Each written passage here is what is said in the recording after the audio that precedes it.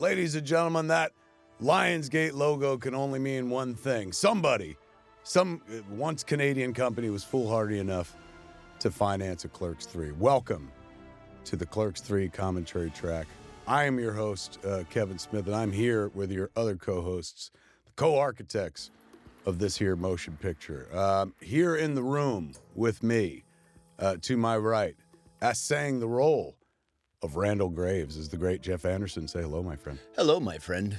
To my left, as sang the role of newcomer to the... Did I put a B in there? Newcomer. Yeah, it's like you were going to say cucumber. The newcomer.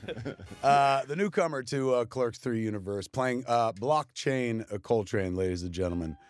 He will be speaking more on this commentary track than he does in the motion picture Clerks 3. Give it up for Austin Zajur. It's true. Yeah. Don't be a cucumber fucker. Yeah, stop with that cucumber nonsense. All right, not here in the room, but still number one in our hearts. Via Zoom from the other side of the world, man. He has played Dante Hicks to the T, ladies and gentlemen. Welcome, the great Brian O'Halloran. Yeah. It's good to be coming at you from the other side of the planet. Now look at him. Brian's got his own home studio and shit. Who'd you compare him to? A sports figure? Dan Patrick. Is that accurate? Is that track with anybody? I don't know who that guy is. I hate to be like, I don't know this man, but it's a sports thing, so it's completely over my head. And last but not least, joining us for the commentary, also from someplace else, probably the Bay Area, I would imagine. I'm in Santa Fe, actually. We're going to Zozobra tonight. Is that right? Santa Fe? Yeah. You know the way. Give it up for the one and only Elias, ladies and gentlemen, Trevor Fehrman. What's up, everybody? Good to be here. Okay.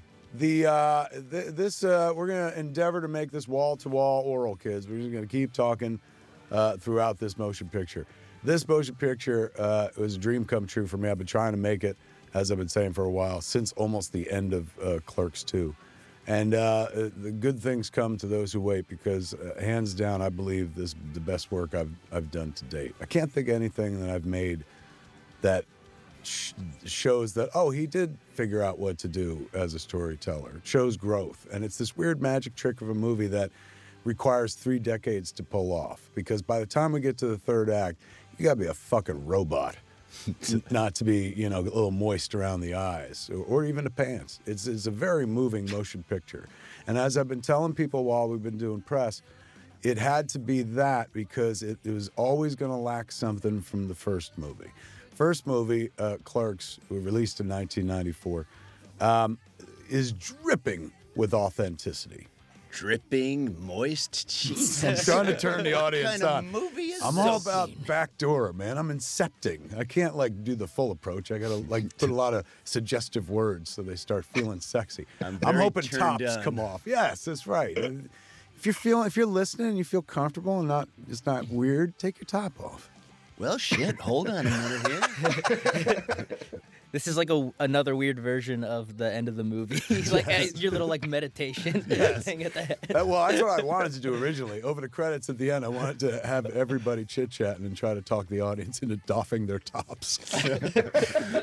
Nobody's ever done that in a motion picture before. Chris Nolan's never done that. And they say he's one of the greats. I was feeling a little jealous not being in the room, but now I think I'm feeling a little safer. Stay away, man. These titties will swing around and hit you in the fucking face, bro.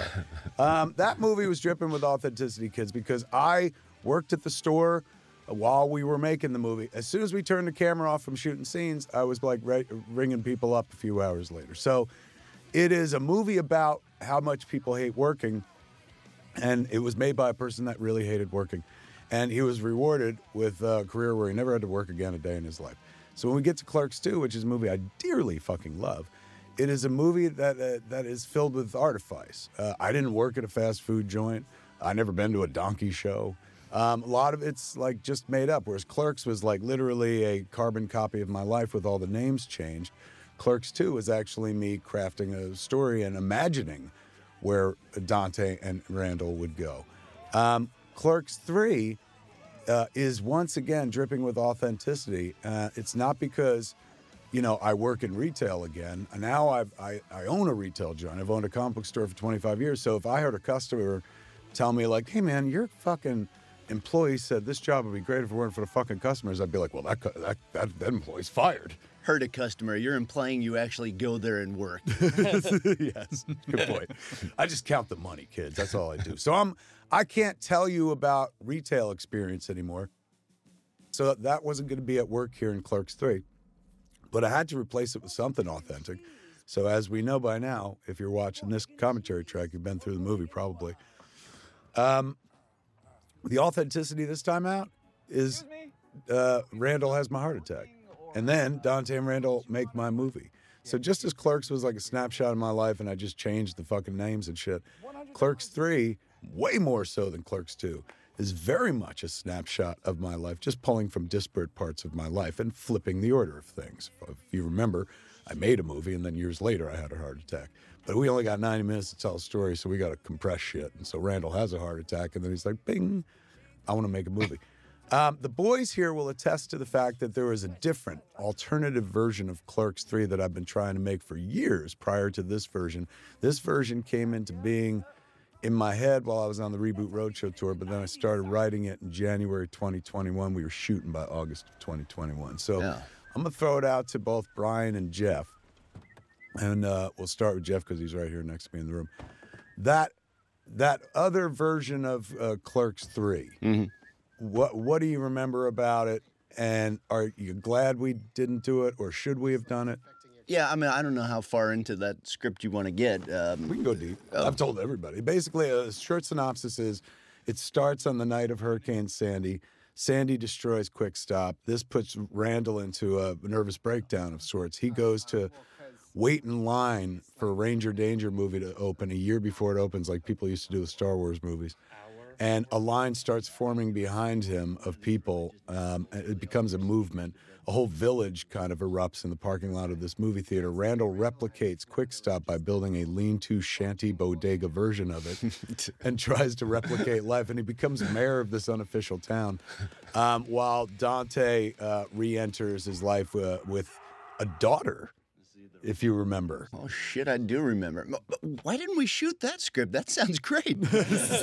I remember, like, Josh Roush, Dr. Josh Roush, who shoots all our behind-the-scenes stuff and whatnot. He was like, that's the greatest thing you've ever written. I was like, it reads like King Lear. It reads like, did this guy remember that fucking Clerks was set at a convenience store? You know, so that's the version of the movie that at one point we're going to make. Big, grand Guggenol, and at the end, in the third act, when they finally go see the Ranger Danger movie, there is a theater shooting. Yeah. Like, it was a big ending, very dramatic, but also like Clerks 2, very made up. Did that come before or after the shooting in the Batman theater? I think it was right around the same time. Like, I certainly didn't predict it. I think one of those shootings had happened, and that's why it was on my mind, and it really, like, bugged me, where I'm like, you know, if you're a movie person, you're like, come on. Right. That's a church, for heaven's sakes, a temple. Now nobody's safe there. So it wound up in the third act, and it made Dante super heroic. Dante died in the third act, saving his daughter from this mass shooter in a movie theater and stuff.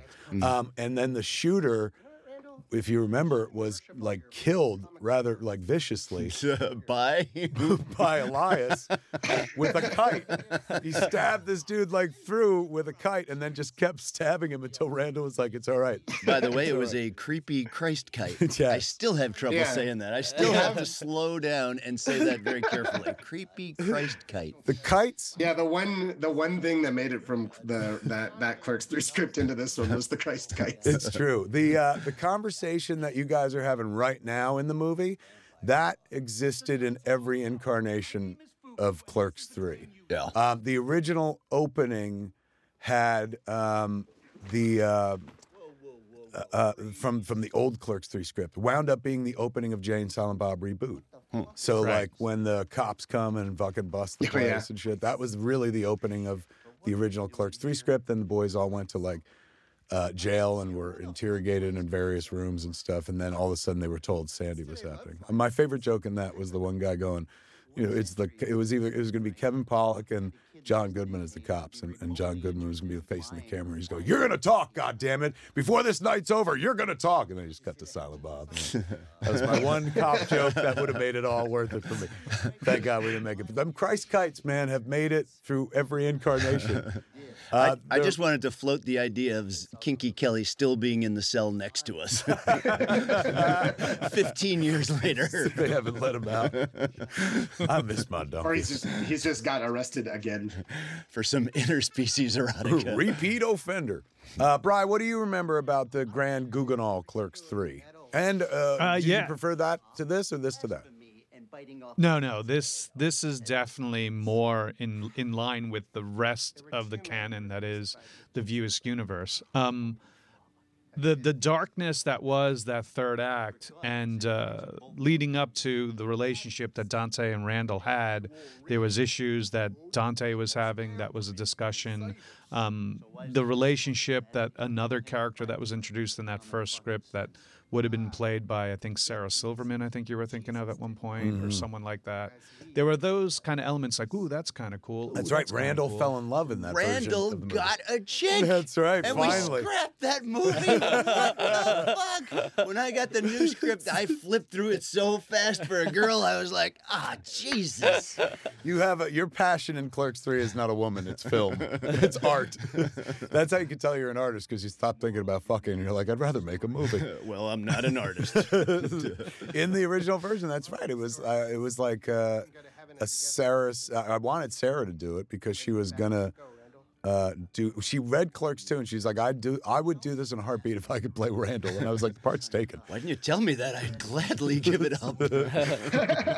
But there was a romance. Like I remember there was a scene where like you guys is post-coitus in a projection booth. You call that a romance? Do you remember that scene? I do. It's basically Randall saying, I don't try to please anybody and I never will. That's your idea of romance, my friend? It was Randall still trying to hold on to Randall. He did grab her nipple at some point, so I guess that's the romance. By request. It was, it's true. There was a whole different storyline. That was the Randall falls in love storyline. This scene right here is the closest you got to romance, my friend. That's true. Look at some nipple go. grabbing going on right there. This, of course, is the big moment in the movie. And look at it. It happens 12 minutes in. If you had asked me, I would have been like, I don't know, 20 minutes. 12 minutes in. That's effective fucking storytelling. Look at that opening sequence, which we breezed through by talking, man.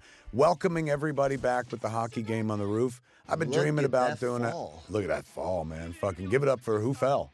My double. That was the craziest thing. The day we were in the hospital and my double showed up and he and I both walked onto set together, I just heard the grumblings of the crew like, finally they replaced him. They got a real actor. It's like, that's a stuntman. Like I said, a real actor.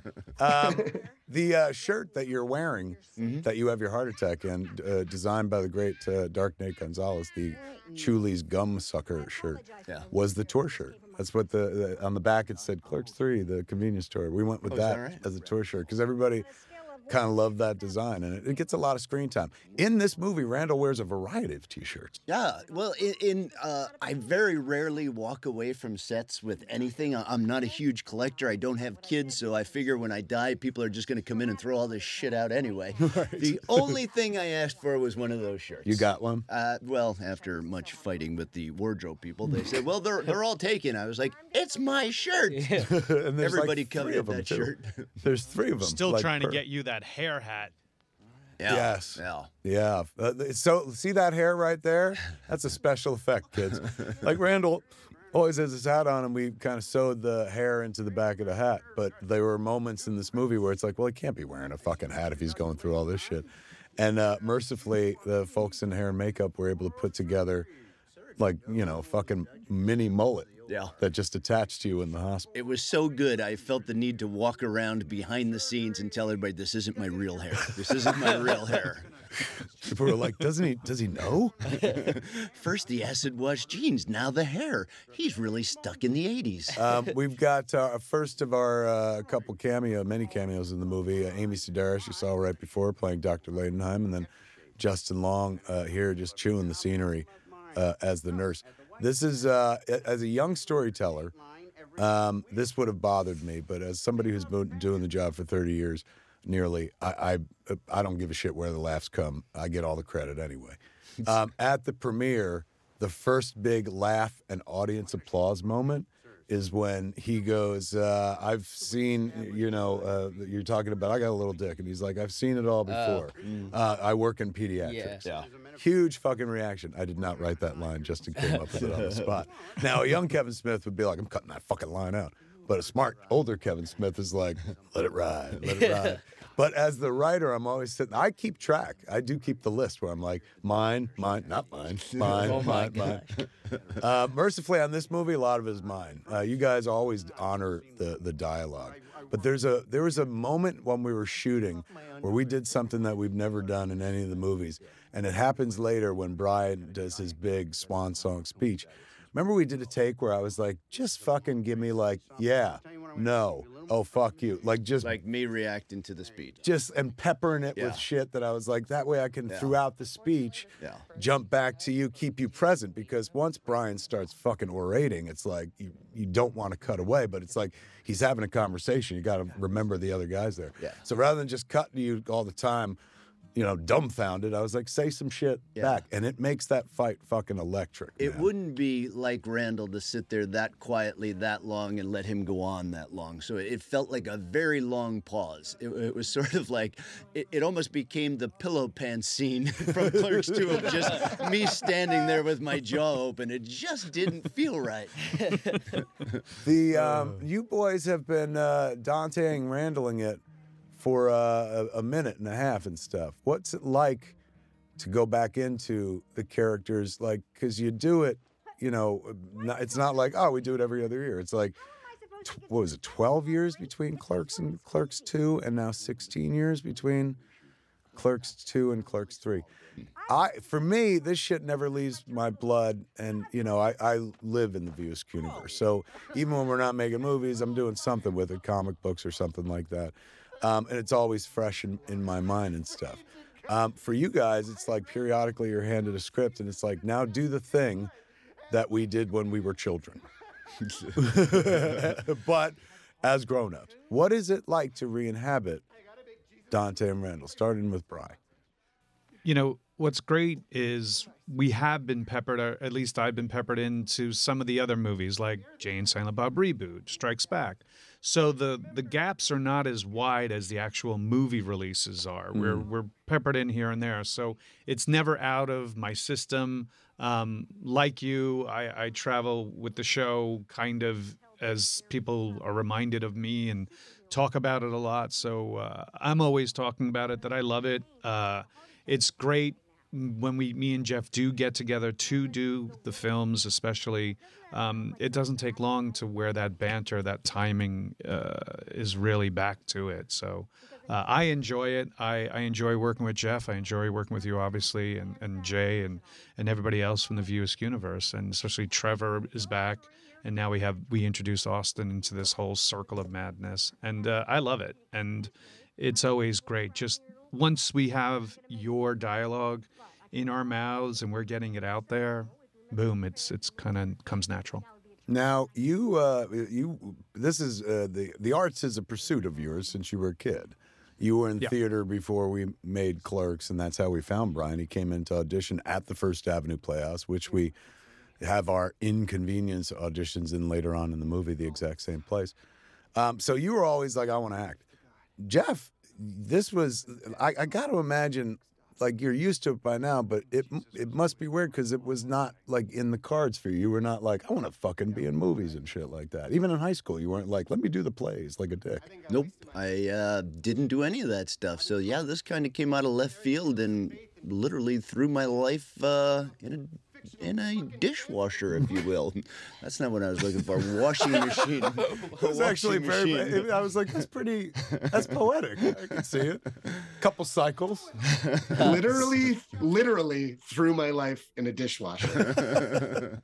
Washing machine, okay? What is it like, though, to like not have that be the pursuit, and then suddenly it's like, oh, this is such a big part of your life. There are people in this world who think of you as an actor. I know you tend not to think of yourself as one, but there are people that think of you as an actor, and to you that must seem like anathema or foreign because you're like, what? Yeah, people that I meet that consider me an actor, I usually spend about a half an hour trying to convince them that I'm not an actor and they should reconsider their thoughts of actors. Your definition of actor is very large. I disagree, especially by the time you get to this movie, you can fucking see like there's a performer's heart there. So even though it wasn't the pursuit when you started, even though you weren't like, oh, I want to fucking tread the boards, you forced into it multiple times. you've By you, I might add. always like, do it again. It was so good. That's my problem. It's like I'm so American. Americans can't have one good experience and then like just try to have others. They're like, I'm going to replicate that experience. Until you get to fucking Clerks 3. Has it been? What do you think you would have preferred, Life as Randall or Life without Randall? I think now, 30 years later and having done 3 movies, I like Life with Randall. I always say it's a very odd thing. I take off my hat and I don't get recognized. Sometimes I do just based on my voice. A lot of people will say, well, how do I... Or the flip around, too. If you flip it forward, it's just Clark Kent. It completely throws people. I mean, how many times, Brian, are we out together? We'll literally be eating dinner or standing together, and some person will direct only the clerk stuff to Brian, and I'll be sitting right there. They'll literally hand me their phone and say, "Can you get a picture of Brian and I?" Boy, I wish that Randall guy was here. Many times. That happens to Jay as well, which is weird because I think Jay is kind of the more recognizable of us. Or with the moment he opens his mouth, you're like, "Oh, that's that guy." Of course. But people will be standing there talking to me, and then they'll be like, something about Jay, and I'll be like, well, that's Jay. And then he's always like, shut up, don't tell him. This is, speaking of returning to a character, Trevor Fehrman. I first was exposed to Trevor's work through Jeff's movie, Now You Know, where he played Biscuit. Mm-hmm. And if you ever watch that movie, it is, you would not go, oh, I could see how he gets to Elias from here. I could see how Kev looks at that performance and goes, oh, he should be Elias. Particularly because the version of Elias that Elias became wasn't even the one on the page. Trevor, I just loved him so much in Jeff's movie. I was like, well, he can act. I'm sure he can pull this off. And that character we found like 3 days into rehearsal when Trevor delivered a line, asked as a question. Like it was a statement, but it had a question mark at the end of it. And suddenly we were all like, that's it. He's so uncertain of himself that even if he's declaring, it's like, I love God. He just has to go up to leave room for error. And thus Elias was born. Just like at the end of Clerks II, when I saw what we could do with Randall, where we scratched the cynic and found the optimist underneath. I was like, oh my God, I want to do a whole movie about that moment. And that's where Clerks 3 comes from. Ever since Clerks 2, I was like, I cannot wait to fucking bring Elias back. He was in the other version, as we said before. He became a kite killer by the end of the movie. And a conservative media... Make sure you pronounce that, what you just said, very carefully. Kite killer? Yes. I remember he became a media darling at the end, too. He was invited on to all the conservative talk shows and stuff because he was way into Jesus, and he also punished guilty people with his own hands and stuff.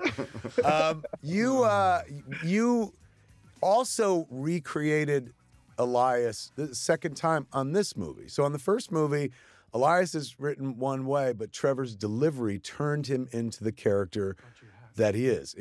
In essence, he did the job that every actor dreams of doing, and some accomplish. That's what I'm sure Streep was thinking when she saw the donkey scene. Like, if only one day. As a Jersey girl, she herself. Basically, he did the job, which is you take the material and you elevate it. So it was fine on the page. It sings under the actual performance as Trevor breathes life into it. So as we get to Clerks 3, everything that's in the script was always in the script. Dialogue wasn't changed or added. But there was one line in the screen description where after he sells his soul to the devil, as he did in the previous scene, next time he goes to Quick Stop, it said, Elias now wears a heavy metal T-shirt. And so that was the implication that, like, that's it. And for the rest of the script, maybe it mentioned another metal tee.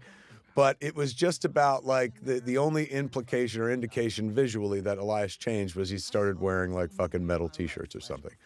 And so we're in rehearsals, and at one point, Trevor goes, "Hey, in the end scene, can I have a cane and wear a cape?" And I was like, "Come again?" And he's like, "Well, because I've become a Satanist, and since it's the funeral and people would dress up, like I feel like I could get away with a cape, and like I could have a cane." And I was like, "Well, I love that, but we got to earn it. How do we get there?" And so Elias's whole look, the wardrobe changes, the makeup, the hair and makeup, everything that him and Blockchain do was born in like the last 3 days before we shot the movie. Yeah. And I had to go to even during, like Allie was like 2 weeks into shooting, she was still getting cobbling costumes together. Allie, and they were still doing in the amazing wardrobe costume woman, the lady in charge of putting clothes on all of us and stuff. She had a big old truck that she brings to all the shows that just has wardrobe on it, even if it ain't for your show. Some of that like totally came in handy as she suddenly had to cobble together, honestly, 19, 20 different outfits. Because unlike Clerks or Clerks II, which take place over the span of a day, Clerks III tracks time. So every day there's a new outfit. So with the boys, like with Randall, a year in advance, I was designing T-shirts with Captain Ribman and with Dark Nate, so that like, you know, every scene there would be a different fucking cool T-shirt and stuff like that. That plan, I've been working on it for a fucking year. At the last minute, I turned around to Allie and was like, him, not just Trevor, but Austin need to be in different outfits every scene from this moment forward in order for us. No pressure. Yeah. and also she was like, why? And I was makeup. like, so he can have a cane and a cape in the last scene. Yeah, and hair and makeup too. Like they were, so it was just like we just thrust these huge problems on these really funny, creative people. That's true. Fiona, and they just figured it out. Sasha, and hair and makeup folks. You know, it was at one point Fiona's like, what? Well, you know, what do we do? What look should we do? And I was like, literally do anything you want. And so like every day I'd come in and she was like, we're going to do them as playing cards? And I was like, oh, of course. Why wouldn't you? You know, and then like one day somebody was just like, Trevor wants to wear the wig that like Daryl Hannah wore. No, I'm sorry. I gotta pause. This is how that went. How did that happen? Sasha was putting my eye makeup on, and for whatever reason, like it was smudgy in a way that reminded me of like that streak of black that goes across Daryl Hannah's eyes in Blade Runner. Right. And I was like, oh, we should do a Pris look. And immediately Fiona was like, no, we're already doing 40 new looks. Like, please stop. Yeah, our shoot date was originally a month, but by the time we got Trevor's wardrobe, it was 8 months. And so I was like, I'm going to ask Kevin. And I went, the next time I went up to the set, I was like, Kevin, can I do a Pris look? And you just went, only if you get the wig. He did get the wig. And then we were like, okay, well, that's not going to happen. But then Angie found one. She had it overnight delivered.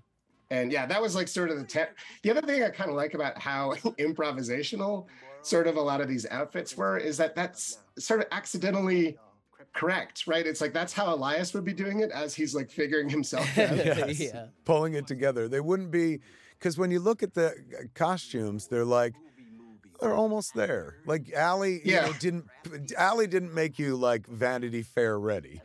She made it look like a guy who was figuring himself out. And this was never the intention, but like, you know, you start telling one story, and as you make the movie and edit the movie, you figure out other stories. I honestly feel like Elias is a coming out story throughout all of Clerks III, where he, you know, abandons like what he was given in youth and starts to find himself. And, you know, his idea of Satanism is just haute couture. It's just fashion. But well, his very first idea of what it means to be the devil's concubine is shopping at Hot Topic. It's like, that's just what he's wanted to do for decades. Yes. Like, how many sermons did he sit through where a reverend was just like, and this hot topic of the mall. Maybe that could be an extra scene. There is, hell is the hottest topic of all. That would be a great fucking scene. Just go to the mall and shoot him looking up at Hot Topic. Just like walking back and desperate forth. to go in. He's like Stalking it like a wild animal. But you have to like show him as a young child going by there and sort of looking at it longingly while his mother drags him Yanking away. him away. That's where the bad boys shop, Elias. One day. We're waiting once the movie's been out, and obviously you're watching this DVD, you're seeing it Blu-ray. Seeing him at a con and someone cosplaying Elias in any of those forms, that's what we're sitting on our edge going like, oh, Trevor, wait, you'll see, they'll come up and you'll be like, holy cow. I can't wait to hear from King Diamond, because we flat out stole his face paint for the last scene. Like not the last scene, but in the hospital scene, Elias is wearing like the full face paint that's one step away from King Diamond. Like, it started with a King Diamond shirt. And that was another one of those discussions like, oh, I wonder if we can get to the full face paint. It's like, yeah, we got there. Surprisingly fast. The newest member to our party, ladies and gentlemen. Jason Mew's not here right now. I should speak up on his behalf. This is exactly what happened before I left to come to the record. I got a phone call. Jason never calls me, so I saw the message. I called him back. I said, what's up? He goes, hey, Jordan just told me there's a record today. And I said, yeah, we're doing the commentary track. He goes, all right, well, like, I didn't know. And so, when I don't know about things, I get real shitty. But, like, if you want me to come, I'll come for you. But I just want you to know I'm probably going to be shitty the whole time. And I was like, stay home maybe? And he's like, thanks, man. So Fuck, if I knew that's all it took. Yes. You just got to give a threat of being shitty, a veiled threat of like, oh, I'll come, but it'll be the worst idea. What if I get shitty from here on out? Can I leave? Yes. Almost halfway through this fucker. We're a third of the way through, kids. A third of the way through the adventure right now. So Jason Mewes is not here, but Austin Zajur is here, ladies and gentlemen. And Austin, I worked with first on a little short com that we did on TBS during the pandemic. At one point, we were literally the only sitcom shooting in town, called Sun and Lockdown, for this TBS game show called Celebrity Show Off. Austin had just moved in with us at the house with Harley. Austin's been dating Harley how long now? 3 years. Attaboy. This is a good fast answer. Coming up on September 6th. There you go. You know the dates, because if she hears a commentary track and you didn't spit the date out right away. She's like, oh. Yeah, be like, oh, maybe one of us likes the other one more than the other. You'd have to deal with that. So Austin was absolutely adorable and wonderful to work with in Sun and Lockdown. And the only reason we got Sun and Lockdown to do was because since Austin moved in, I was like, oh, that's a fun premise. We can do a whole thing. And we got to do a family show. I got to shoot with the kid and with Jen and with Jen's parents even. I feel like there may have been a little weird truth to the premise of the show when I moved into the house, though. Not at all. You were so not that character. Like in the Sun and Lockdown, he's kind of like obnoxious, and Austin was such a sweet fucking But I did kid. move into your house. You did. That part was true.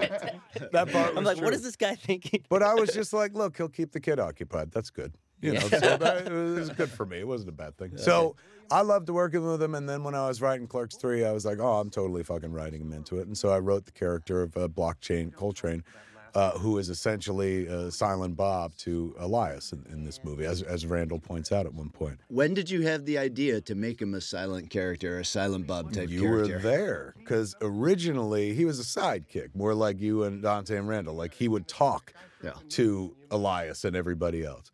And we're in rehearsals. We did rehearsals for a couple weeks in New Jersey, or a week maybe. Was it more than 1 week? Or yeah, it was just a few days, I guess. 5 days. 5 days of rehearsal, where we just read the script from top to bottom and stuff.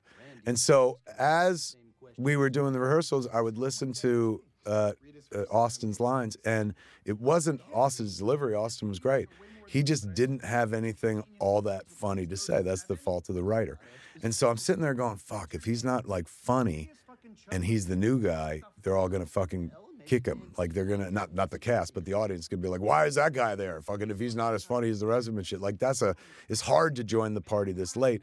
And I felt like I was setting him up for failure by giving him some weak ass dialogue. Oh no, so, every day. It started me being in like maybe 2 scenes. Right. Then the next day, I was in 7 scenes. And the next day, I was in like 19 scenes with the same amount of dialogue. And I was like, what the? I was just like, we hadn't talked about any sort of character. And I was calling Harley, being like, I don't fucking know about this, man. Like, I think your dad, like, I don't know if he knows that I'm I don't know. So I was very happy when you were like, I think that we should just throw you in some scenes. You'll be like the Silent Bob, you know what I mean? I was so terrified to tell you that, like, I'm going to take your dialogue away because I didn't want you to think, like, oh my God, he thinks I suck as an actor. Because it wasn't that at all. It was like, I think I sucked as a I kept writer. telling him that, but he defended you. To me, it just became clear. I was like, it'll be great. Like, you know, it's not like it wasn't the most original idea. I did it before with Silent Bob, and I was like, oh, if he says nothing the whole movie, and at the end he finally says something, that'll have a big impact. And also, you're just fucking adorable to begin with. Look at you right there. Like, you're looking up, you're making all the eye contact. It helps that you got all that guy liner on and shit like that. But you standing next to him, just being his, like, adoring fucking pal, like, made the most sense to me. And so I told Austin, I was like, hey man, this ain't you, but I'm gonna take the dialogue away, and I think this is a good thing. You didn't talk at the end of the movie, but like, you're gonna do more of a Silent Bob thing. And at first, were you like, you fucking prick? Like, were you scared that, like, you sucked, or were you mad at me for taking? Oh shit no, away? I was a hint of both, because I was like, oh, he wrote me all these lines, but the whole time I was like, I don't fucking want to say all these lines in this movie and take all this heat for this. And You sound a lot like me. and originally I used to be like, oh, well, like, blockchain is just like, it's a parallel to Jay and Silent Bob in a way. So I was like, already like, oh, that makes a lot of sense. And the character before was just have literally been me doing an impression of Trevor the whole time. Right. So it just would have been like, who the fuck's this kid doing this impression of Trevor beside him? So I'm happy about it. I fell in love with the notion of you whispering to him all the time. Yeah. When Trevor, there's one point where he whispers to him, and Trevor starts laughing. He's like, "You're killing me this morning," or something to that effect. And I'm just, that line always makes me chuckle. And it makes you wonder, it's like, when nobody's around, will he just talk out loud? Yeah, Or is when he it's- still like, Yeah, it does. It like makes their relationship and friendship or whatever it is like really intriguing. Like, where did they meet? How did they? You know, I know develop this exactly thing? how they meet. I wrote a comic book about it. Quick Stops issue 3 details the meeting of Elias and Blockchain, and it's adorable. Yeah, man, you kidding? I love, like, writing all these characters, and it's like I can't make a whole movie about it, but I can make a whole ass comic book about it. When you guys fell into your respective Jay and Silent Bob type roles, did you find yourselves hanging out on set? Was he your buddy? I was working all the time, so I don't know what the relationships were. Yeah, for sure. I have a very natural chemistry with Trevor, I feel. Do you feel the same way, Trevor? No, but I have. I was trying to set him up. I have that. I have that. You know, I have that kind of chemistry with everyone. It's called charisma. This is how charismatic Trevor was. So here's Austin, who's like, I want to be an actor. And here's Trevor, who's like, acting sucks, kid. Do something real. Yeah. Too true. No, for real though. I've always got along from day one really easy with Austin. I love you, man. You're a good friend. Let's talk about your relationship with acting too, because you didn't act since fucking Clerks 2, and at the end of this movie, I said, "Don't wait another fucking 16 years, man. You're so brilliant. Act more." And he was like, "I'll do it if you do it." What's with you in acting? You know, I never intended on doing it professionally in the first place. How'd I you sort of get into stumbled in. I'll give you the real thumbnail sketch version. I grew up in Minnesota doing theater, and I really like doing that. But my plan was never to be a professional actor. I ended up getting an audition for an NBC TV show it had some famous people in it, and probably most notably Nathan Lane. And the summer before my senior year, they were just like, "You're moving to California," and I was like, "Okay." And so I did show business for maybe 5 or 6 years, and then I'd quit. When I was actively pursuing it, I did the movie with Jeff, now you know, and then I'd quit. And then about 6 months to a year later, that's when you called me to do Clerks 2. So I was already in college, just like not doing it. And then after Clerks 2 came out, I kind of gave it another like half-hearted attempt. But I just hate LA. I don't like show business. I don't like I don't like it at all. So I was really miserable in the 5 or 6 years that I was doing it. And the moment I started going to college, I was like, oh, this is just, I'm just not supposed to be there. It's good for me, man, because it's just it means I put you in a box and then pick you up off the shelf after 10 years and you're ready to go. And I don't have to be like, oh, fuck, he became famous with somebody else. I can't get him in my movie anymore. It's so interesting to me, like, because both, like, everyone here in this room, but the two of you, like, Brian wants to act and has always wanted to act. But the two of you guys are like these backdoor actors, which sounds exactly as sexy as I mean, who are both like, you know, like, yeah, acting's all right. But you're so damn fucking good at it. I'm different a little bit. I definitely, the Venn diagram has some overlap between me and Jeff, but I really love performing. So that aspect of it, and especially with people like you guys that I like and are really funny, that part is so much fun to me. It's everything else that I hate. It's like the premieres and the publicists and the auditions and the agents and the managers and blah, blah, blah, blah, blah. Right? Like, it's not for me. I honestly think the best actors aren't acting because it's just this industry is so insane to be an actor. It's crazy. I remember one day Austin and I were sitting next to each other in the Smod Castle waiting for like a shot or something. And it was toward the end of the shoot. Maybe we had like a week left. And Austin turned to me and he was like, so you're just like not worried at all about like getting another role after this? And I was like, nope, good luck. Yeah. There's got to be freedom to that, though. Although I'm gonna hold you to this, Trevor. You said one day that if I made a movie, you'd be in it. So I'm gonna hold you to that on this thing. Anytime. That's the way to be. Speaking of wonderful actors, there's Rosario Dawson, ladies and gentlemen, who has a bigger role in this than she ever would have had in the other Clerks III. If you remember, she didn't appear until like the Where Are They Now sequence at the end, where she came back as Dante and Becky's daughter, Leah, who was the first female goalie in the NHL, and she was a goalie for the New Jersey Devils. And so we would cut to her at the end, and she'd pull off her helmet. It would be Rosario, and she would talk about like something about her parents, like she was conceived a mere 45 minutes away on a food prep counter or something like that. So at least in this incarnation of Clerks III, I was smart enough to be like, you know, well, I guess you can get away with people not being there. You know, that's something I never would have done in fucking Clerks, right? People having conversations with people aren't there and stuff. That's something that comes with age when you start losing people and people start dying, and you do have conversations with people that aren't there anymore. So suddenly a cinematic trope that has worked for decades, you know, in other movies, I'm like, oh, maybe I can play with that too. And that allows us to bring Rosario back and use her effectively. Because getting her for a whole movie again, like we did in Clerks 2, would have been absolutely impossible. And a bad ask of a friend. You know, she's fucking Ahsoka now. She's a goddamn Jedi. So she's constantly working. So for me to be like, hey man, I need you to put aside a month and a half to do a Clerks 3 where you're one of the major characters, like the movie probably wouldn't have been able to come together. When she got the script and she was like, oh my God, like this is perfect. Like I can totally get this done, because we were able to knock her out in what, 1.5 days or something like that. She wasn't even there that long. Came in, dropped science, had a blast, was so happy to be there. Such a cheerleader, always is. Just like at the premiere, she was so great, fucking happy to be there. I didn't even expect her to see her. She came up to me at one point in the evening and she started talking about how Clerks 3 was a perfect distillation of Clerks and Clerks 2, like a fan would. Right. It was really, she's so wonderful. So she came in and killed for us. Just based on that, you would have missed that beautiful scene with Brian and Rosario there at the cemetery.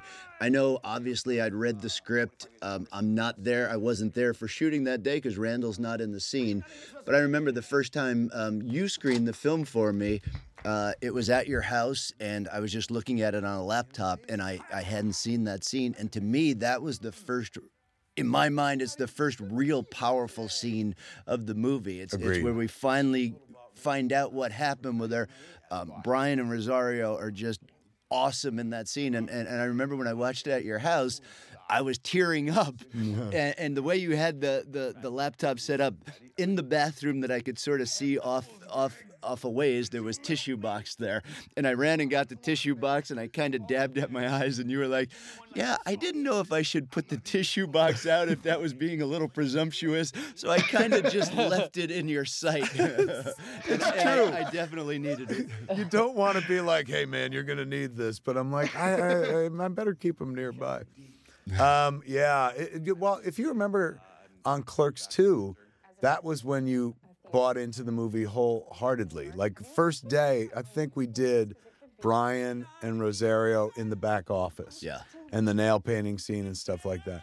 And I remember that night I cut it together. So when we came into work the next day, I was like, oh, come watch. And Jeff came and watched the scene and was like, holy shit. Like, they're really great. Like, this could work. Like, that was the moment where you were suddenly like, this movie might actually be a thing. Yeah. Just as Brian and I have great chemistry, Brian and Rosario have great chemistry. I mean, it's a testament to Rosario, who's this massive star, but can somehow come down and play with us. Yeah. And, they really make things work. What was it like working with Road Dogg again, my friend? She clearly brought out the best in you. Yeah, she always brings out the best in anybody that she works with. So seeing her again and just having those characters connect the way that they did, and the scene being so raw and so touching and poignant, and seeing what the feelings were, you just it didn't take hard for me as an actor to dig deep to get to that point of missing someone as awesome as her character was, and who she is as a person as well. So it's always great. Yes, we only had her on set for 2 days, but those 2 days were fucking filled with amazing work out of her.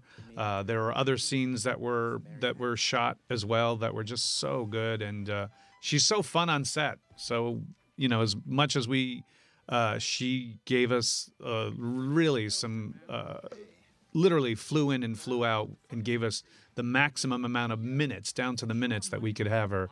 She spun gold every day. Yeah, she's a wonder, man. This sequence here, this is the First Avenue Playhouse where we auditioned for Clerks back in 1992, 93. Brian stood on that stage, Jeff stood on that stage, Marilyn stood on that stage. Some of the other smaller parts from Clerks, day players and stuff stood on the stage. The magic of this movie is, we just went through a big old cameo sequence where you saw all the famous people that I knew who were available that week to be in the movie and stuff, like Ben and Sarah and Fred Armisen and stuff. Real cool cameos. And that was the only place that would have made sense in this movie as they're auditioning for the movie. It's like, oh, here's some fucking famous faces. It'll make it fun to look at. But for me, the real gold cameos in this movie, like fucking top shelf, there's Pris right there. The top shelf cameos are the people who were in Clerks. Like, Thomas Burke, who plays the roofer.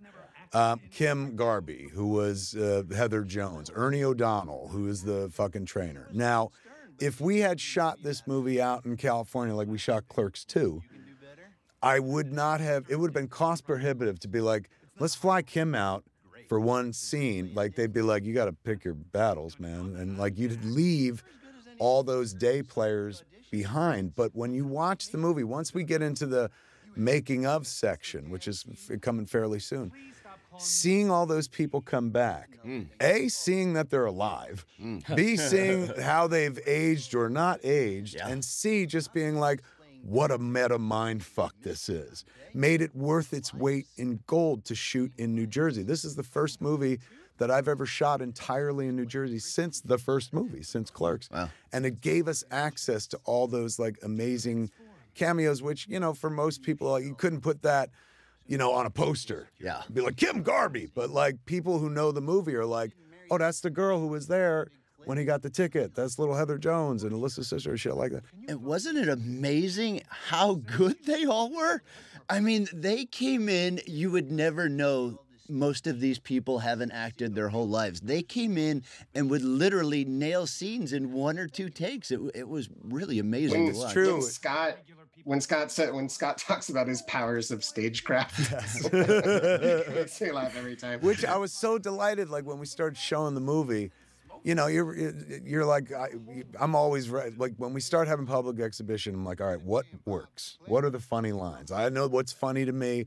I know what's like the lines that I think are, oh, that's a clever line. And then lines where I was like, I think this will legit make people like laugh out loud. And that wound up being, what was the moment you just said, Trev? Scott Schaffer. I'll use my powers of stagecraft. Yes. And then he's like, it's method. Yes. Like really angry. It got a big, at the premiere, it got a really good laugh where I was like, fucking A. I mean, I was happy for Scott, but I was happier for me, the storyteller, where I was like, right on, man. Like it worked. It was fun. Like we got moments in the making of montage where people are using industry terms and shit like that just sounds incongruous when Johnny is just like, I'm still pay or play, right? Which was literally the last take out of 26. And it was just so magical. You were like, oh my God, that's how the scene has to end. This is, I love this exchange right here because it shows the, very quiet, without dialogue, shows this long-running relationship between Randall and Jane Silent Bob. It's right when he fucking chastises you for like, no, we sold drugs in the front and drugs in the back. Watch your face when we walk away. It's magic to me. You're like, fucking. Like, it's just all the familiarity is like, I can't believe these fuckers idiots are still here. And then you go back to the conversation. Oh, I fucking love it. And this, I didn't tell you to do when you do this and you go like, I found someone, I just sent the script to someone who will be absolutely perfect for Veronica. I love it when you're like, I didn't have to tell you to do this. I love when you make choices.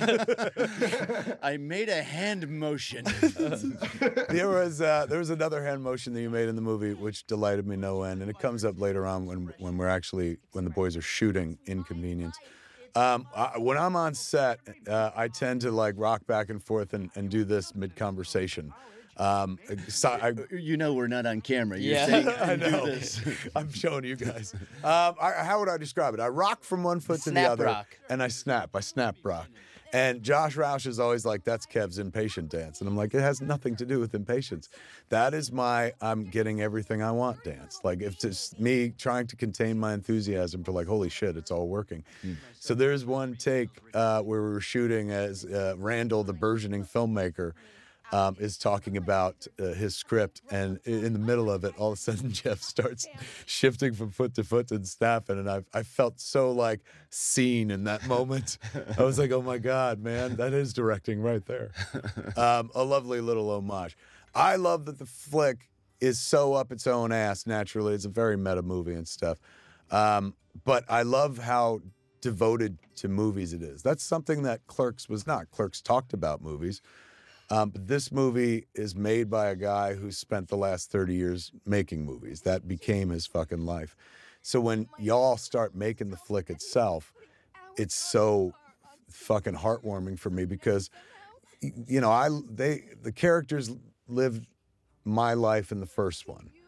And then the characters didn't really live my life in the second one, but they're definitely living my life in the third one and letting them have the experience that they let me have. Like it was inevitable that they would make a movie at Quick Stop because I made a movie at Quick Stop. It just took them 30 years longer than it took me and an inciting incident to be like, wait a second, like my story's worth something. I was so happy that became the spine of the movie. And when I started telling the kids about it, like I remember telling Brian about it, and then I talked to Jeff about it when we did the signing. Where we hadn't seen each other a while with the Lilu multi-prop signing. And my soft pitch was a hard pitch, which was just like, Randall has a heart attack. And Jeff's like, where'd you get that idea? It's like, but they wait for it. Then they decide to make Clerks. And that was He's like, where'd you get that idea? But both of you were just like, oh, I like that. I'm in. And it was delightful, man, because then I knew we were going to be able to make this movie that I knew was going to be about grief, because both incarnations of Clerks III are about grief and dealing with grief. And I don't know why. I maybe because I lost my dad. I don't know. But that the melancholy that kind of pervades this movie, even in the highest moments when they're enjoying making the flick, is, I don't know where it comes from. Maybe it comes from like almost dying. I'm not sure, but like it was definitely something I was interested in talking about. this time, over and over again, obviously. Well, it's like we discussed. There was a previous script of it, and then you sort of had the idea for this.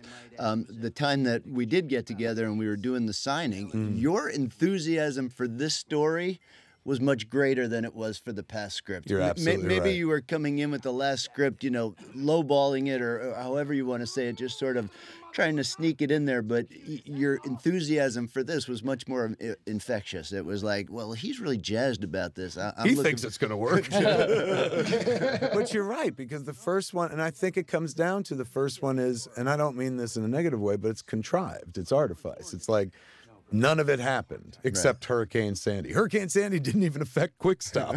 So even that is predicated on a lie.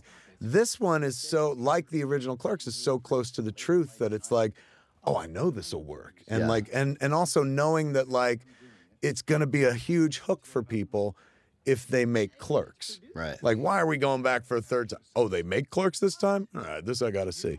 And all we need to do is get them in the door.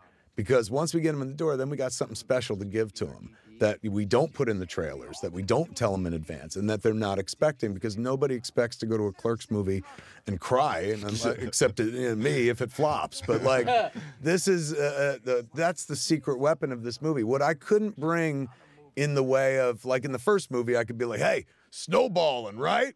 You ever hear of that? That's when you spit cum in a motherfucker's mouth. I know that. And there was no internet and nobody else knew it, so it was a cool thing. All right. Now there's an internet, and you can watch fucking Ted Lasso and they curse better than me. Like they come up with more inventive shit, more new shit. So I can't bring that tool to the fucking gardening club anymore. Which tool is that? The tool of cool curse words you've never heard before, and sexual concepts that have not been talked about before. So in lieu of that, I brought something else that more tools that I've found since I started the job. And giving kids the feels, which sounds bad when you say it out loud, giving people the feels, that became like the paramount mission in this. And feels means laugh, and we know we can make them laugh. We've done it before. But really, it was the poignancy that I was so fucking dialed in on. I loved this entire movie, but the whole first hour is me just trying to earn the last half hour. Right. The whole first hour is me being Clerks, right? Fucking, this is what you know about it. Hey, they're going to make Clerks and Clerks. This is a good time. We're all back. Right. Just so I can earn that last half hour. It's like, I want to share something with you that, maybe you'll go with me on this, maybe you won't, but, here's something real. And seems to be like people went with it. Even from the trailer, you could tell the trailer was working with people, and that didn't even hint at what was to come. But I was like, if they like that version of the movie, wait till they see the fucking third act. Yeah. Yeah, man. It was depth is what we needed on this one more than anything else. We had some in Clerks too. We started going into depth, and by the end of the movie, it's like, oh my God, that's really fucking kind of touching. And that was the note that I just wanted to play for this movie the whole time. But I knew I couldn't do that without alienating a lot of the audience who were like, these movies are supposed to be funny, you fucking stoner. So we tried with the funny. And that's where the making of the movie comes in, man. That shit is absolute fucking gold. I remember sitting at the premiere and watching it play, and every beat hits, in a way where I wasn't even expecting it to. I thought it'd be like, oh, they'll smile throughout this, but they're fucking legit laughing. It worked out, man. We earned it, kids. Well done, everybody. Okay. I'm on the record. Go ahead, you. I'm on the record as I was just going to say, I really liked, I like this version of Clerks 3 as well, but I really liked the first script, and I feel like I'm the last person defending it. Yeah, because Elias got to be the fucking hero. Yeah. Of course you love it. Yeah, that's true. He was a kite killer. We did a reading of it at the First Avenue Playhouse as a benefit for, it was Mikey Bellicose. I just want to point out Mike Bellicose, who was originally supposed to be Silent Bob in Clerks, is standing next to his daughter, Sarah Bellicose, who works at Jay and Silent Bob's Secret Stash. But even little moments like that is just there's a poignancy to the fucking In a Row guy's back, and he's got a kid. This guy has not aged. Joe Bagnall. That looks like it could be straight out of Clerks. Owner of the First Avenue Playhouse, him and his wife Donna Jean, who we'll see later on in this montage as well. They have had that theater since I was a kid, and they're still around. They let us come back there and shoot. We did a benefit for them because their roof was leaking or something, and so we did a read of that Clerks III script, which we shot and probably put up on that Kevin Smith Club someday or something. But I got to read Randall. Yes, because I wanted to play Randall in the original Clerks. That's why Randall has all the best jokes. But I was like, I'm no actor. And then I found somebody else who was like, I'm no actor either. I'm like, yes, you are. And forced him to act. This sequence right here is not, it plays very well. It's not like gangbusters, like bust your gut laughing. But it is legitimately what happened. And I was so delighted to put it up on fucking screen. This was Jason Mewes while we were trying to shoot the dance sequence outside. There was me next to him, and then there was Dave and Scott, Dave Klein, our DP, and Scott Mosier, our producer, with the boom mic, standing on the, behind camera. And Jay, a guy who, if you know him 10 minutes, pulls his fucking balls out and shows them to you. A guy who spent all of his life dancing around and shit. The one moment I'm like, dance, he's like, I can't do it with all these people watching. And I was like, what are we supposed to do? He's like, have him go in the store. I was like, who's going to run the fucking camera? And Dave was like, I guess I could press the button and walk away, but it really feels artless. And I was like, it's the only way we're going to get it, man. And so fucking this is verbatim kind of what happened. That's my Uncle Wayne in the background, my dad's brother. Which I love when you're like, he's like, look at this fucking guy. And you're like, he's not even looking, gee whiz. Every once in a while, you throw in a fucking gee whiz, which takes Randall to like Eddie Haskell country, which I absolutely fucking love. This is the montage, the filmmaking montage has begun already, kids. It's in 3 parts. The first part is scored to a piece of music from Carmen, which most people who know classical music would think of that way. I think of it as the music from The Bad News Bears, one of my favorite movies of all time. So I use The Bad News Bears music, the Carmen theme, to get us through the opening night of the shoot and takes us to here. Now, in Clerks, this was Stabbing Westward's violent mood swings that Jay and Silent Bob danced to. But of course, we're older now, and so I went with the more yacht rocky song that I loved, and I played for the boys when we were in pre-pro. And I was like, I think this is the montage song, and it's Starship's "Find Your Way Back." So I had to repeat their opening, kind of a couple times to make that dance work, and then have it land here when the drum dun, dun, dun is going to kick in when we cut to Randall shooting the version of what he sees. This played out exactly as it played out in my head while I was hiking Highlands in pre-production, going like, I was listening to that song over and over. I was like, I'll come in for this. I'll come in for this. This is, I think, the most joyous part of the movie making montage, and it has everything to do with that song. That song has a poignancy to it, a sentimentality to it, while still having a kind of bit of a rock beat to it. And see Faye in the background? Faye was our focus puller, and at one point Faye is leaning forward and putting eyes over his head as if he's focusing. It's one of my favorite little beats in the movie, man. I didn't write that bit, he just did that. And going back to the scene outside with Jay dancing, Silent Bob and Jay dancing there, I don't know if you did it purposely or if it's the way it fell with the schedule, but it was the last night of shooting. Yeah. We were shooting you guys out there. And, it's always bittersweet to sort of come to the last day of shooting, but there was something really sentimental about having you guys out there dancing as the last scene. And I just remember standing there, and I think most of our crew was just standing around watching this. It was a very surreal moment. You guys looked just like you did back in '94. He had the moves down, he just kept watching a clip on YouTube over and over again, and he fucking did it exactly. I was blown away by it. I was like, he's literally fucking replicating it. Yeah, it was kind of sweet, man. It was a nice way to go out. I spent a lot of time on that show giving speeches. We probably could have been done 3 days earlier were it not for the fact that I was always like, gather around, people, I have things to say, and would constantly narrate the movie and shout people out and stuff. I thought this played incredibly well. This looks like it's taken from the 90s as well. And Jeff is wearing he's wearing the fucking eyeliner.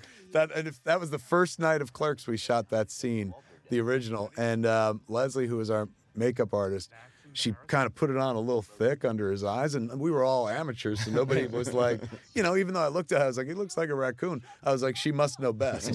She's the makeup artist. She was just obsessed with The Cure. Yes. I remember back in '94 or '93, whatever it was, Lisa and I left the set and went to breakfast that morning, and we went and got breakfast.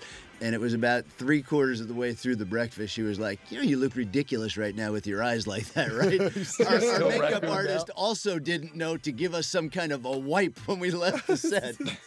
We were all amateurs, kids. We didn't know. Oh, I'm sorry. That's one of my favorite shots right there, where Brian leaves the counter, bends down, and it transitions into Brian and Veronica. Yeah. I love that shot. It goes from him in color to them in black and white, and it hits lyrically perfect because he's like, I think the lyrics are, I knew it's too late now, but I wish I could go back in time. So he sits like writing back in time. It's the editor thing, kids. This was a joke that I was like, nobody's going to get it. And they put it in the fucking trailer. They were like, everybody knows that you cut the ending where he gets killed. And I was like, is that right? I thought that was inside fucking baseball. This is, of course, the banner that we hung on the doors.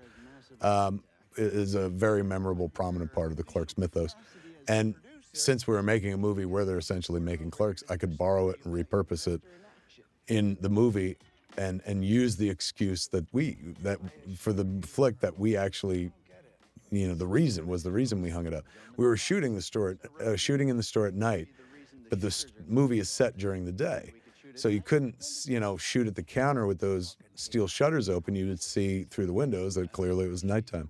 So it was a necessity that we closed the steel shutters, put that banner up, and it became like an iconic part of the movie that we got to call back like 3 times in this movie or something like that. There's Donna Jean, married to Joe Bagnall, co-owner of the First Avenue Playhouse. And for, if anybody's like, I don't get this scene. Donna Jean, when we were making Clerks, she did the role that she did, and then she was like, I just want you to know I do an excellent Lucille Ball. And I was like, ever need that one day. Seriously. And I was like, well, I that's awesome. How long you been doing it? She's like, I play her all the time. Could I do her in this movie? And I was like, I don't really have a place for Lucille Ball. And so, it took 30 years, but like when I wrote the script, I reached out to her and I was like, Donna Jean, you still doing Lucille Ball? And she was like, I just did a 1-woman show. I was like, well, I need you to do it. So she finally got to do her Lucy bit, man. I was happy. This bit right here is legit, man. Like when Randall goes like, you left out the word and. If you go watch Clerks, like Brian does literally that. He goes like, yeah, hand gets frozen, taken away by Boba Fett. And he left out the fucking end. And my whole life, whenever I watched that scene, I was like, how do you leave out the fucking end? So while I'm writing this, I fucking gave it to him to bring up. And for those who are like, hey man, is that a bash on Seth Rogen? I love Seth Rogen, but he ad-libs throughout the entire, as you well know. He's a big ad-libber. Yeah, oh my God. That was a shout out to him, not a slam on him. That is Thomas Burke's actual son. So Thomas Burke is the roofer. I'm a roofer, done and ready home improvements. I had written a whole different scene that was more based on what had happened when we shot the scene. But we were scouting Quick Stop. There's the great Scott Schiaffo. We were scouting Quick Stop, and Thomas Burke's kid came in. I didn't know who his kid was, and he introduced himself. He goes, oh, you made the movie. And I was like, yeah. He's like, my father's in that movie. I was like, who's your father? He's like, Thomas Burke. And I was like, the roofer. I was like, we've been looking for this guy. He goes, he lives fucking around the block, man. He's gone. I said, I want him to be in the new movie. We're about to start the movie. He goes, you're making another movie? You want to put him in it? Oh, he'll love that. That's all he fucking talks about. He still has the hat. He still has the coat. His whole life is about that scene that he did. He tells stories about it all the time. And I was like, well, you got to come back with him. And so I rewrote the scene to include his fucking kid. His kid's got this amazing fucking chest tattoo. So I was like, can you doff your top and fucking go after him? He's like, fuck yeah. It was amazing. Ernie and Kim Loughran. Kevin gave him the feels. I did, all the feels. These two frozen in amber, am I right? Yeah. Like, I felt, 3 people came to set, made me feel old. Rosario, who is frozen in amber and doesn't age. Yeah. And these two, like fucking Ernie in black and white. I was like, you fucking look exactly like you did back then. Same as Kim, man. I felt mad. I was so glad they were there quickly because I was like, get these young people off the set. This is where the geriatrics are making a movie. Now, I'm sorry, look at Elias. I know, he looks like the nun. And sometimes the wardrobe changes are fleeting. Like, because you're doing a montage, Right. and there were some brilliant outfits that get 3 seconds of screen time. Yeah, the amount of effort that went into making them for the versus the amount of Hours screen in time hair they and get is makeup. totally unjust. Totally. But worth it for that one moment where you're like, wow, Yes. even this scene as well. No, almost the more you throw it away, the funnier it Yeah. It's true. becomes. Absolutely true. We used Gianni's Pizzeria, which cosplayed as Moobies in Red Bank twice, to be our old Moobies from Buena Park, which does not exist anymore. I mean, number one, it would have been cost prohibitive to go shoot there if it did exist, but they mowed that thing down like shortly after we were done with Clerks II and made condos out of it. They smited that store. Yes, they smited that hole. Well done.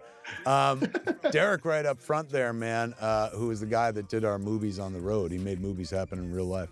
And then next to him, the other guy working there was Dark Nate, the guy who does a lot of the T-shirts in the movie. You saw Kate McCucci back there as our movie. She was in Jay and Silent Bob reboot just recently. And this was like our biggest special effect of the whole movie. We brought in a donkey.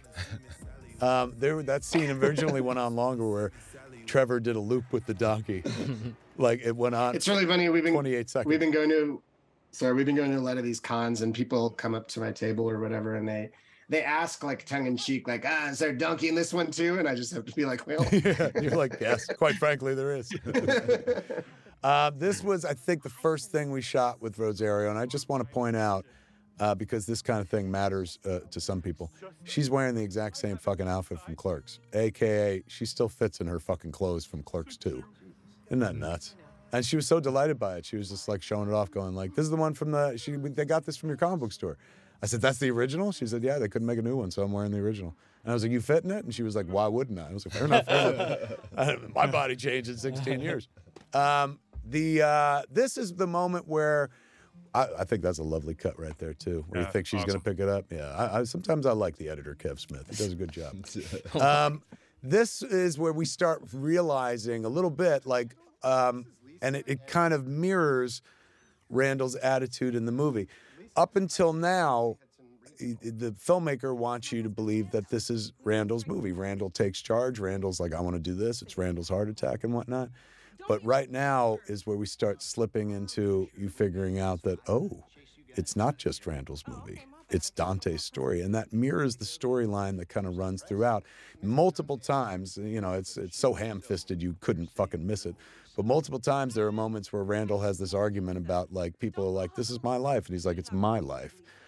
When you're a storyteller, an artist, a would-be entertainer like me, who makes very uncreative flicks. I'm not like, fucking David Cronenberg, where he's like, some motherfucker has a lung that's a video game action, I'm the guy that's like, what did I do yesterday? All right, that, but with different names. So over the course of a lifetime, you borrow, or let's flat out say it, you steal from other people. Like, some of the things that happen to my characters never happen to me. They're stories that other people have told me. Clerks cartoon reference right there, ladies and gentlemen.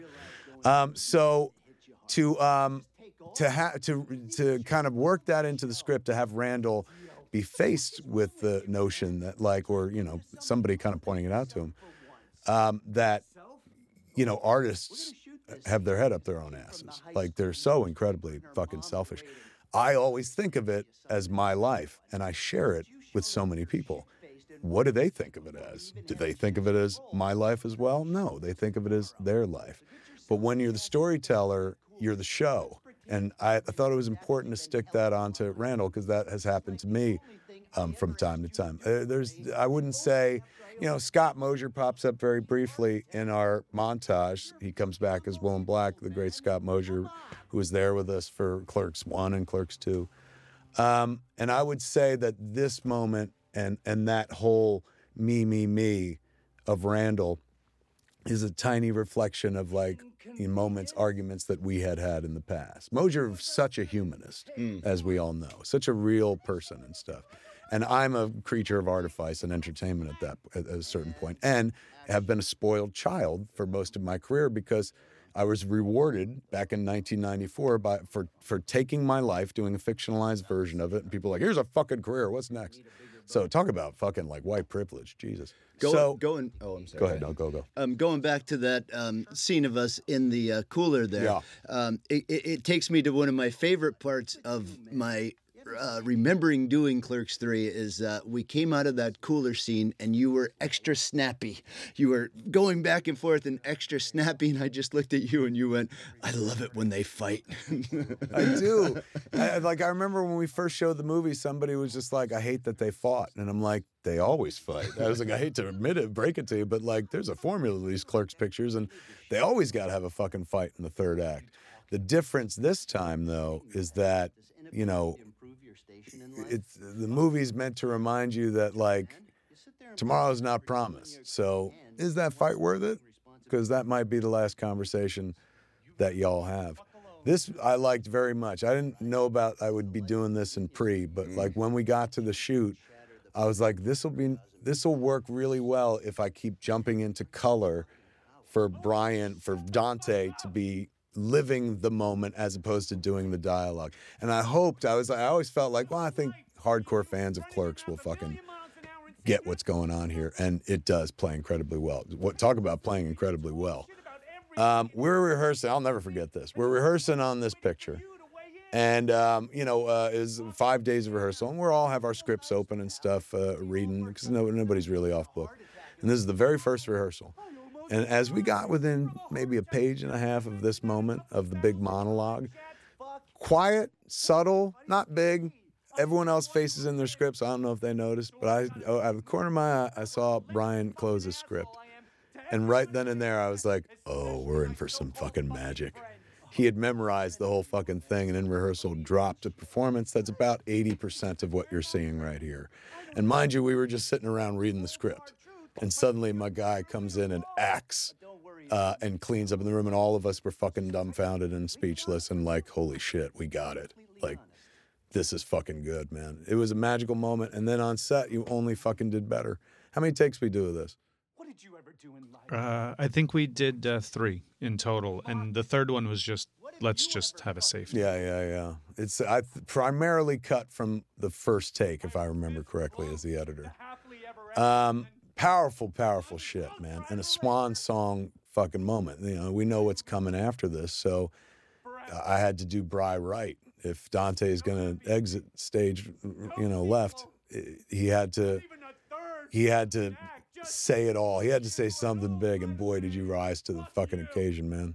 Well done, Captain. Thank you, sir. That credits is heartbreaking.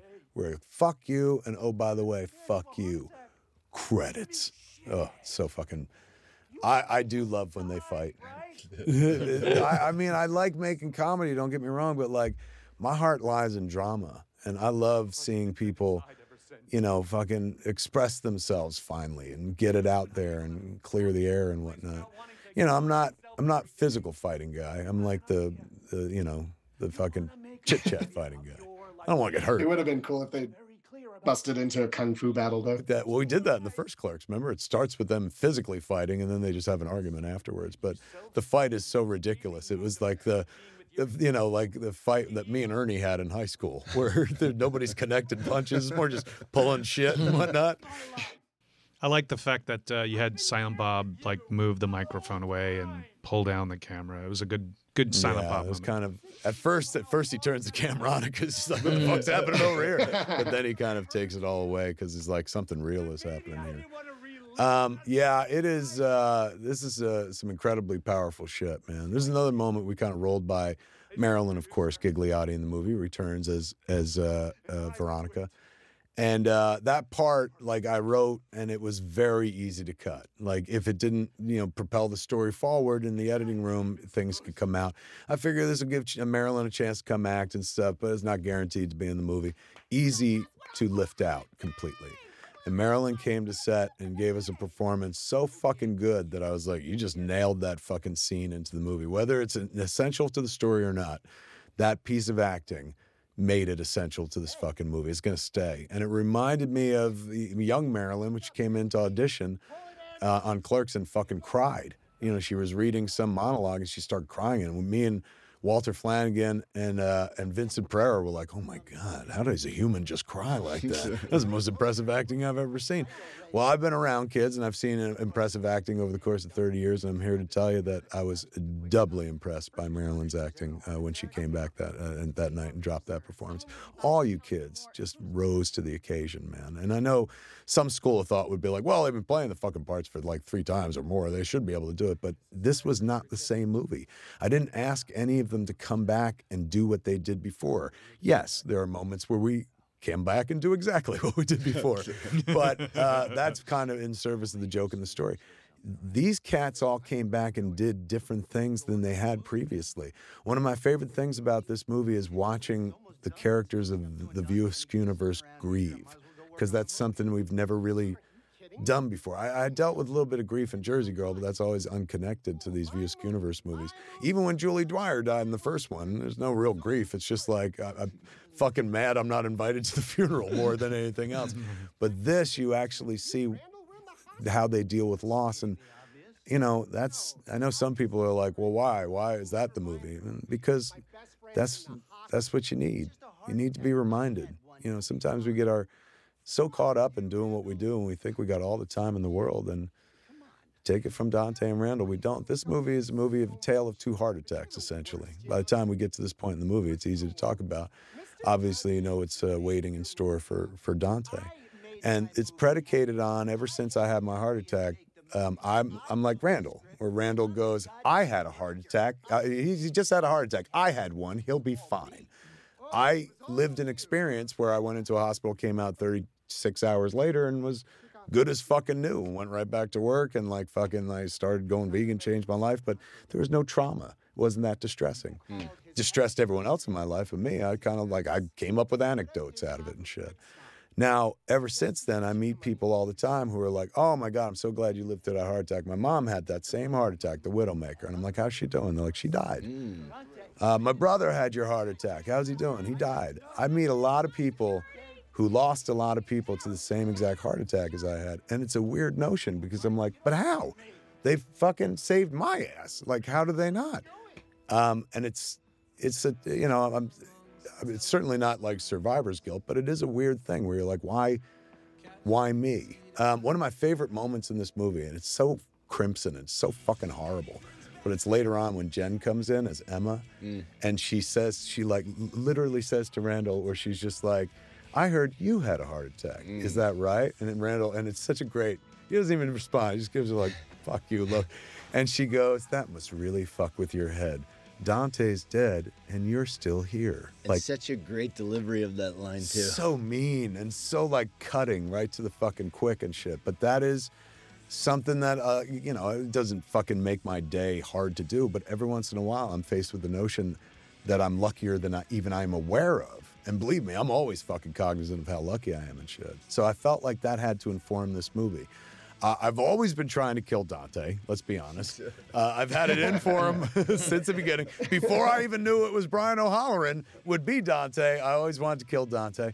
And I'm so glad that I didn't do it in the first movie, because I would have missed out on making 2 of my favorite films I've ever made.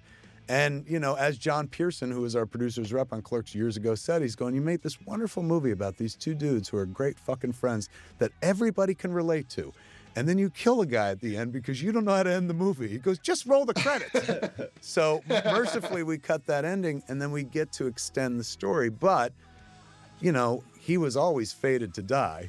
And so it was always bound to happen. And the moment we did a Clerks 2, even then I was like, There was that one scene where Randall sticks Dante's head in the fryer. Yes. Die, motherfucker! But here we've earned it. And back then it wasn't earned. Back then it literally was me going like, well, how's Do the Right Thing end? Powerfully. All right, I'll end my movie powerfully. But Spike Lee had a lot to say. I didn't. So killing Dante is in Clerks is ridiculous.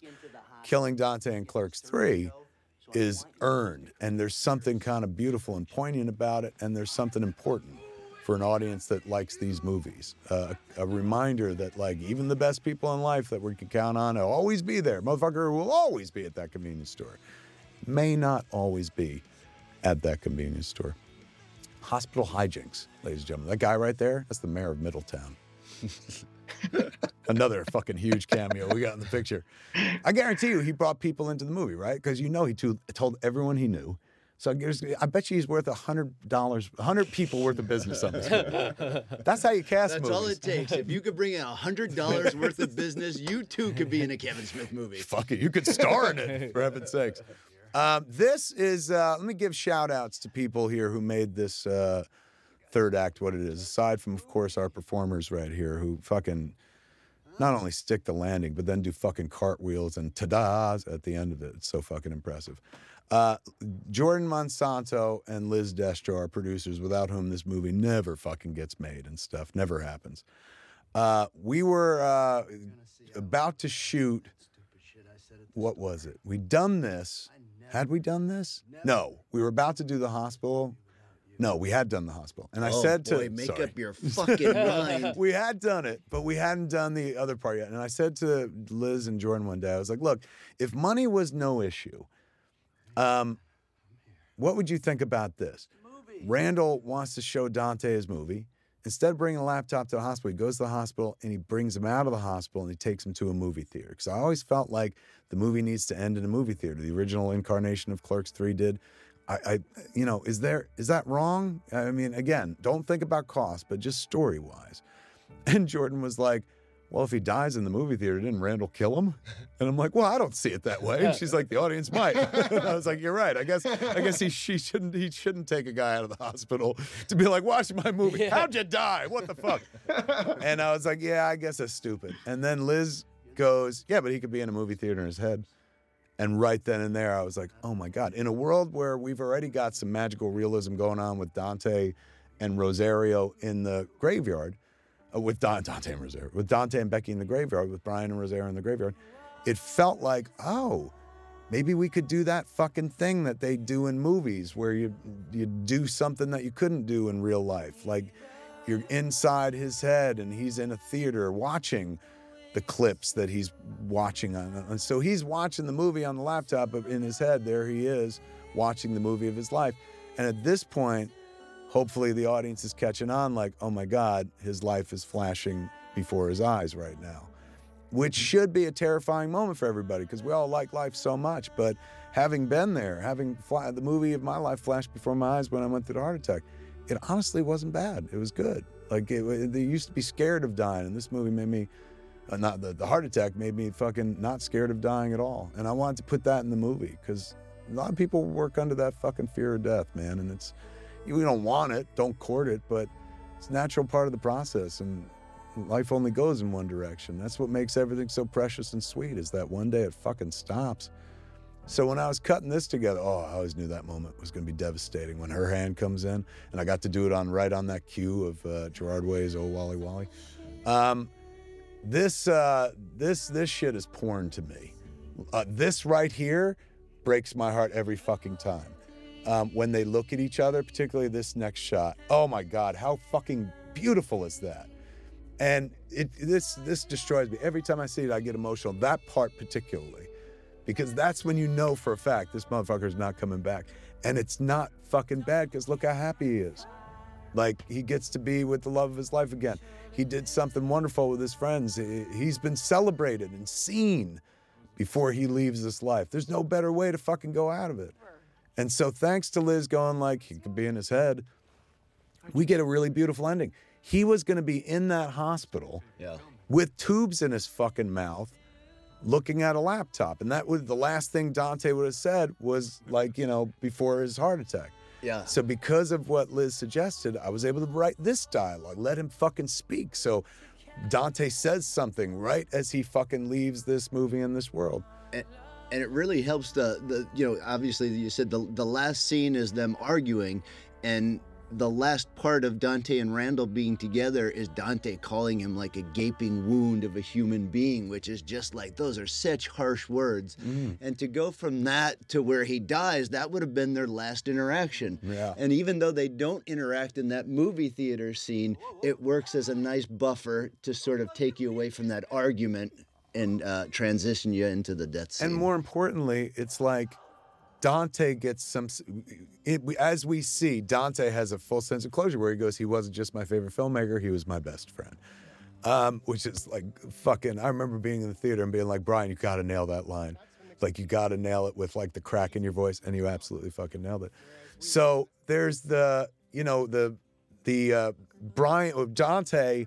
We all know as an audience gets some sense of closure and peace. Randall, for the rest of his life, has to carry the fact that like they did have that fight, and that he doesn't get a moment where Dante pulls out the tube and he's like, you know what, man, everything about you is fucking aces.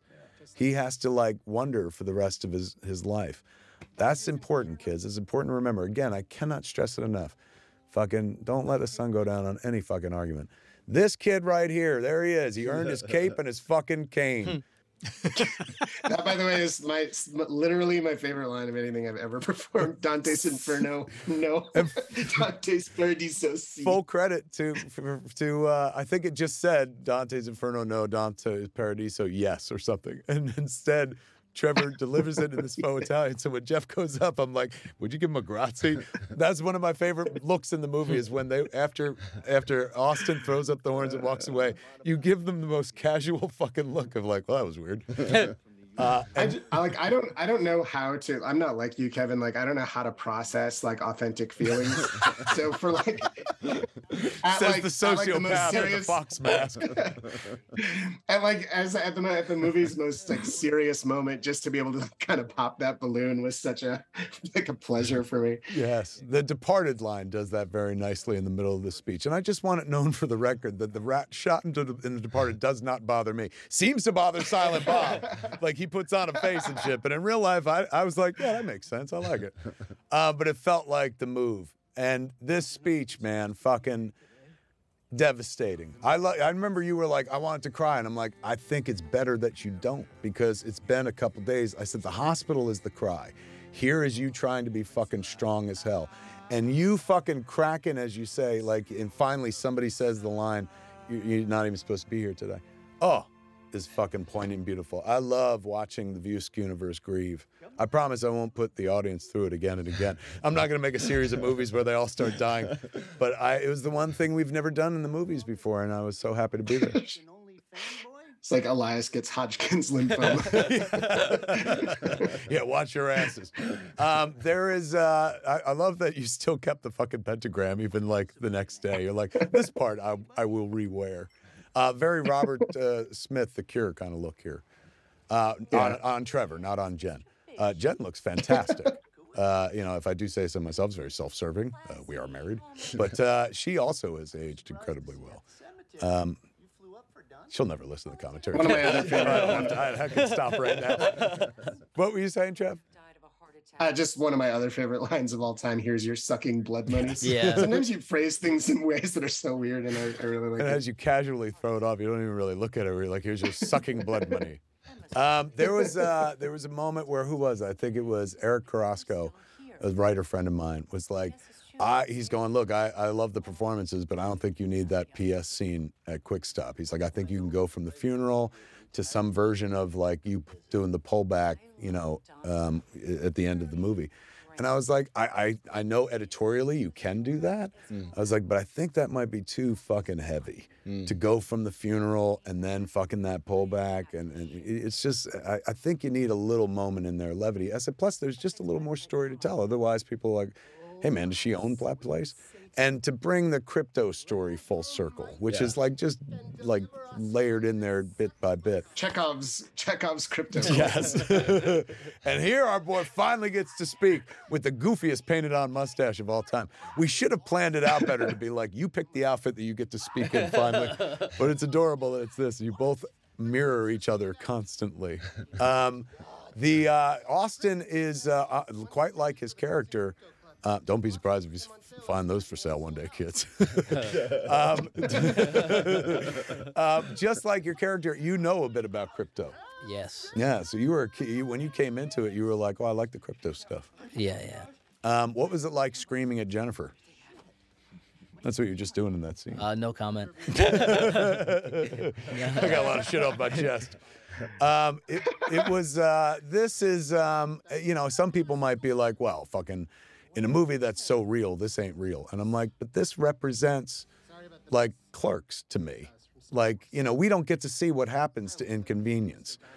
They needed some happy ending, some sense of closure, some sense of success. And that was my Clerks moment. Like, when fucking somebody picked up that movie, my life changed. And I could throw money at people and be like, here's your sucking blood money. So I wanted to give our characters that as well. And also, it felt important to, like, level the field a bit with Elias. Like, give him a bit of a voice of authority, and I love where he's just like, I'll never be able to earn my place here, but I can buy it. I know this isn't like Elias's story by any stretch, but he really does kind of become a self-actualized, adult. I love it. I love it. Yeah, I love the side story of Elias, like, kind of coming into his own. This you nailed absolutely perfectly. It wasn't in the script, and one of the last takes I said to Jeff, throw in "I Wish You Were Here," man, and fucking the delivery of it is pitch perfect. It is so melancholy and sad. Look how sad Randall is, and then he's going to shake it off and kind of go back to life. What's going to dislodge him, he's going to see the kites and then be like, these fucking idiots. And now he gets to go back to his paper. But it reminds me of that moment in Clerks. Remember Randall in repose in the middle of the fucking montage? Yeah. Where Randall, like, when nobody's around, Just a quiet moment. is just like fucking sitting there, like, does not know what to do with himself. That's the promise. Like, this movie fulfills that promise. Is you got to find out what was going on in those fucking private moments. That moment right there with my kid playing the new version of the Milkmaid, or the Milk Maiden, if you will, was necessitated by the fact that my mom, who appears earlier in the movie in a montage, she couldn't come to Jersey during the COVID for that shoot. So I was like, what am I going to do? I guess I can just do the pullback without somebody. And then I was like, oh, Harley's here. Because she was there most of the movie as support for Austin. Austin was with her in Dallas for Cruel Summer. And so she's like, I'm going to come out to Jersey the whole time. She spent the whole time rescuing fucking cats. Cost me a fortune. But in any event, there was... wait, what was I just telling the story about? Milk. The Milk. Thank you. So I said, Harley's here. Man, Harley's related to my mother. So it'll be kind of like a passing of the torch. This will work. And I told Brian, I was just like, Brian's like, is your mom not coming? Who's going to do the Milkmaid thing? I was like, Harley's going to be the Milkmaid. And he goes, oh, that's funny. He goes, what, she going to be pulling oat milk out? And I was like, she fucking is now, bro. That's a great idea. And I tweeted Oatly, and I was like, hey, man, can we end Clerks with some oat milk and your product? And they're like, fuck yeah. And they sent us a bunch of oat milk and free ice cream and shit. And it's, a nice little kind of statement on, like, life goes on. Next generation. Somebody asked us, like, is she the new Clerk? I was like, no, not in my mind. She was just there wearing Jay's shirt, which she wore in Jay and Silent Bob Strike Back. But it is an old Quick Stop smock, so I can see how people make that connection. Smocks were a big part of this movie, too. There are official Quick Stop smocks. Naturally, you could buy those, but I didn't create them so people could buy them. I felt that was the carryover. I always thought that was funny. It was the only carryover that they had from their days in movies. Like, Randall was like, I like that we wore smocks. And so, like, they instituted smocks at Quick Stop. And that's literally the only thing that changed in the store. The store is exactly the same in every other way, except they were like, we added smocks. As the credits roll, kids, let's hear your thoughts. Brian O'Halloran, star. Dante, the man who is with us no longer, but as a Force ghost. And there was a question about whether he'd be a Force ghost at the end, but I was like, too cheesy. What are your closing thoughts on Clerks, the trilogy? Finally, the Jersey trilogy is the real Jersey trilogy. No offense to Dogma or Chasing Amy. But this has definitely been your most poignant, so beautifully written, well encapsulated with humor, weirdness, and a lot of, yes, pun intended, heart in this one.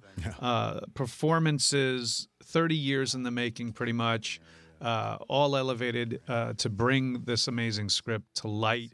Knowing what that first iteration of a Clerks III script was, which was a darker type of feel, but knowing where it was germinated out of, doing those 2 live readings of that script with you, oddly enough, doing the lines of Randall, and then getting on this set last year, being in this weird time machine, inception, metaverse coolness, and then finally seeing it and feeling it and seeing it with that premiere audience and just hearing the responses was just really, really, really overwhelming and amazing. And me personally went through so many emotions in making it, waiting for it to be made, waiting for it to be released. And I couldn't be any happier with this. I will go down saying like I was the Tony Stark of this universe, that I took it for the team to get us out of there. Not so much a Tony Stark as a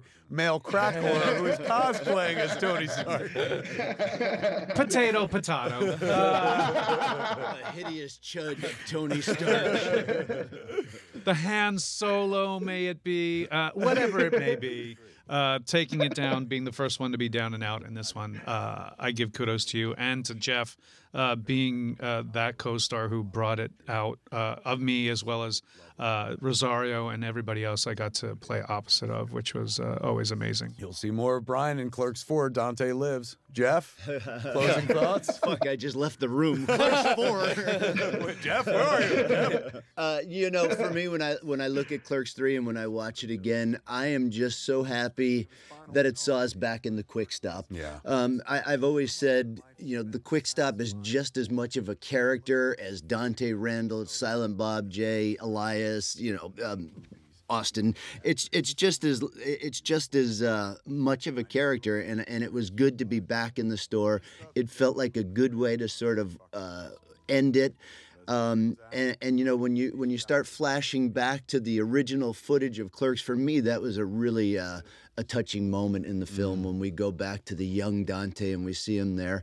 And just being in the store and working with all you guys again, for me it was a nice home feeling. It felt very warm and safe, and it was just a nice way for me to sort of bring it full circle. Beautifully put. Austin, Trevor, thank you for your art. Thank you for bringing the characters to life. Did you just work your eyebrows at me in the fox thing you're wearing?